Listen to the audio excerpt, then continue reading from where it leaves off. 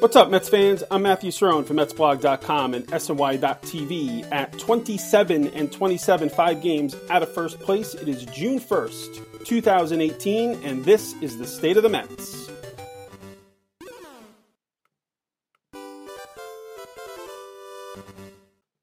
I've said it before, I'll say it again, I'll probably keep writing about it. I just don't know what this team is and where they're going. I mean, the fact that they're 500 at this point after the start they had and the lows they've had, I think speaks a little bit to the mystery behind this roster. Guys are injured. Rosario's finally starting to hit. Conforto's been pretty good over the last month. There are signs and reasons to be hopeful. Bautista, for all the criticism that signing got, at least in this week and a half he's been on the Mets, he's hitting the ball hard. He's getting on base. If Frazier and Cespedes can come back, maybe the lineup won't be so bad. I mean, the fact is they've been scoring runs without those two guys. The problem, as you all know, is the bullpen. I don't know what is going on out there. And the starting pitching, obviously, with Syndergaard going on the DL and Matz missing a start because of a finger issue, they've been a little up in the air as well. So, if I'm Sandy Alderson, or really, to be quite honest, above him, if I am the Wilpons and I'm ownership, I'm a little concerned. I'm trying to look at this and I'm listening to Sandy and I'm looking at the stands and I'm looking at the standings and I'm looking at everything and how it has continued from last season and what's transpired since 15. And, I got to start thinking a little bit about the big picture and where this is going. I mean, we've got right now, which is important, and these next 19 games or 18 games, I should say, are particularly important. Especially since the Subway Series is tucked in there as well. But the Mets are going to be playing a lot of, most likely, playoff contending teams, if not playoff teams. So, they're going to have a real good read here in, come the end of this month, I think, or probably before the end of this month.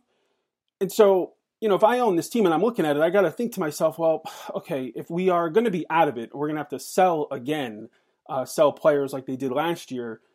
Is Sandy Alderson the right guy to make these decisions? Is this who we want sort of building going forward? Is this an opportunity to try to acquire some meaningful prospects? If not, what are we doing? And I think they're at that point, DeGrom, Syndergaard, they'll be free agents in a few years. The Mets still have them for a few years, but the fact is any prospects that they have in the minor leagues that are worth their salt and are going to be coming up probably aren't established major leaguers until after Syndergaard and DeGrom are free agents. So this is an important moment, and I'm not sure how they go about dealing with it. And like I said, I think these next 18 games will dictate it. This is a really critical time, I feel like, for the entire organization, not just this season. So pay attention.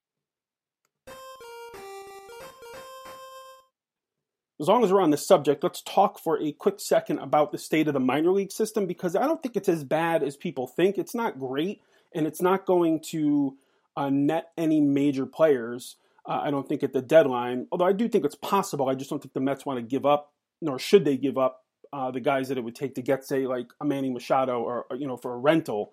I don't think the Mets are in that position based on what I said in the previous rant. So if I'm looking at the farm system, the fact is, like, Baseball America just came out today, actually, and mentioned 3 prospects the Mets have in the top 100. Peter Alonso, who's their first base prospect, is a big hitter.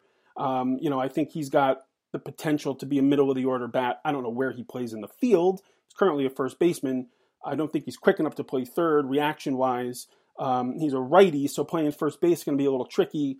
They haven't moved him to the outfield yet. He's young, so probably can live at first base, but long-term, I'm not sure where he goes. And Andres Jimenez, who's the shortstop, is young. He's only 19, and he's in high A, so he's got a ways to go, but this is a kid a lot of teams like. And frankly, David Peterson, I think, is not getting enough credit. He's a 22-year-old lefty who, they drafted a couple years ago. And, he's another one who, I think it was even Keith Law from ESPN, who people give a lot of respect to for his the way he looks at the farm systems and as a whole, but not just the players themselves. And he's got Peterson somewhere in the middle of the pack in terms of the top 100. So I think they've got some good players, to work with. The problem is I don't think they have a ton of other position players and sort of round out kind of pitchers. So there's work to be done. But the system as a whole, I don't think is as shoddy as sort of everybody wants to make it out to be. I mean, it's easy to say that, and then all of a sudden, you get a bunch of guys that come out of nowhere, and everybody thinks they have the best system. So like it can change quick because it all depends on how a lot of these guys sort of evolve through the farm and evolve as they move up levels. So I talked to a lot of people, around the game. They like the younger guys in the minor leagues. Let's have some third basemen that a lot of teams like, thankfully, since they kind of will need a third baseman going forward.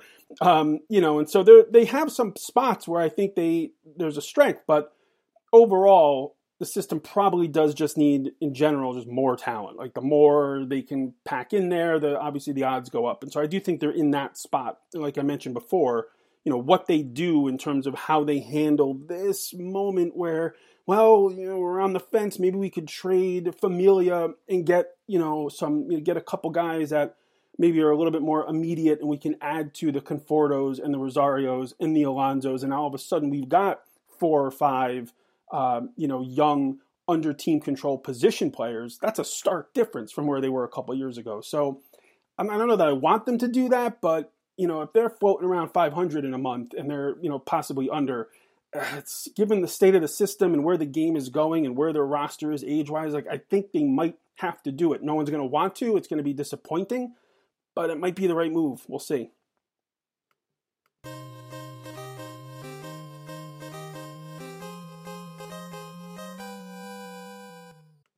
Let's talk real quick for a minute about Jacob deGrom, who has been amazing to watch this season. He's been sensational. The Mets are not scoring when he pitches, but what else is new? He, on the other hand, he's just been sensational. And I think what I like most about what he's doing is he looks like a grown-up pitcher. Like, he's not a young guy trying to find his way in the big leagues. Like, that is long gone. And, I don't know that you can say the same about Syndergaard. Obviously can't say the same about Matz. Definitely not Wheeler. Harvey, obviously. But, deGrom is next level. And the reason I say that is because in watching him this season, the way he's pitching with men on base, it's similar to how he's pitched at times, especially in big games over the last few years. But this year, he's doing it every start.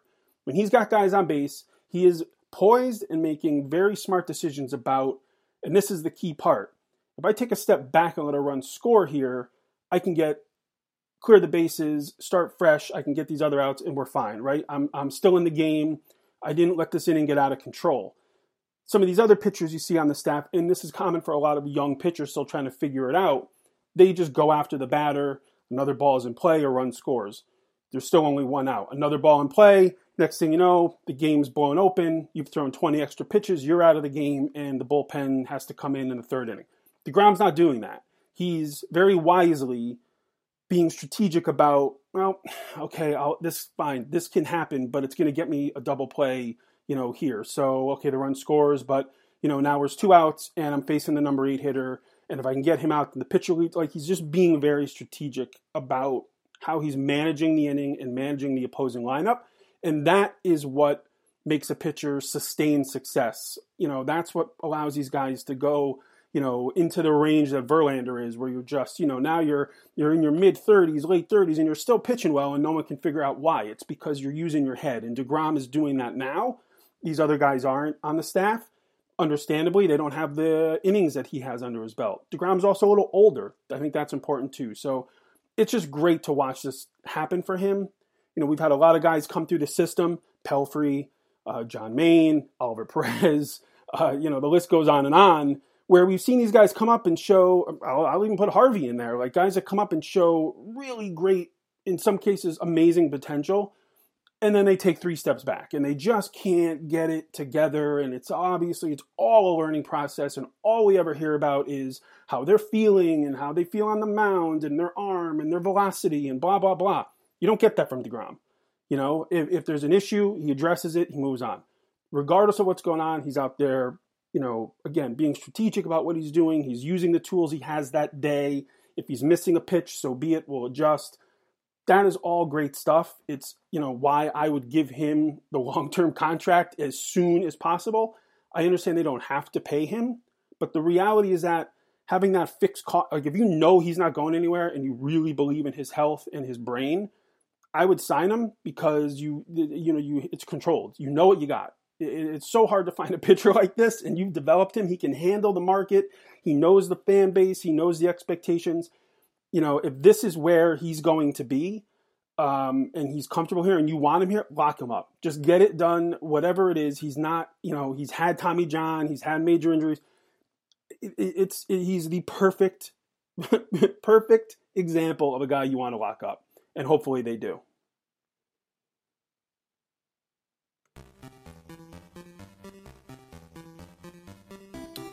All right, that is this week's show. Just 3 quick rants. I was out for a little while with some technical issues, but I think I got them all worked out, hopefully. So we'll get back on the beam here and start cracking these out weekly, because I have a feeling, given the first 2 answers in this podcast, first 2 rants, that there's going to be a lot to talk about. I don't think we're going to be short on, regardless of the standings, regardless of wins and losses, there's going to be plenty to discuss, because if they're losing and they're not in it, and they're going into that trade deadline with a need to sell, there's going to be a lot to talk about. That is putting it lightly. So, again, next 18 games are huge.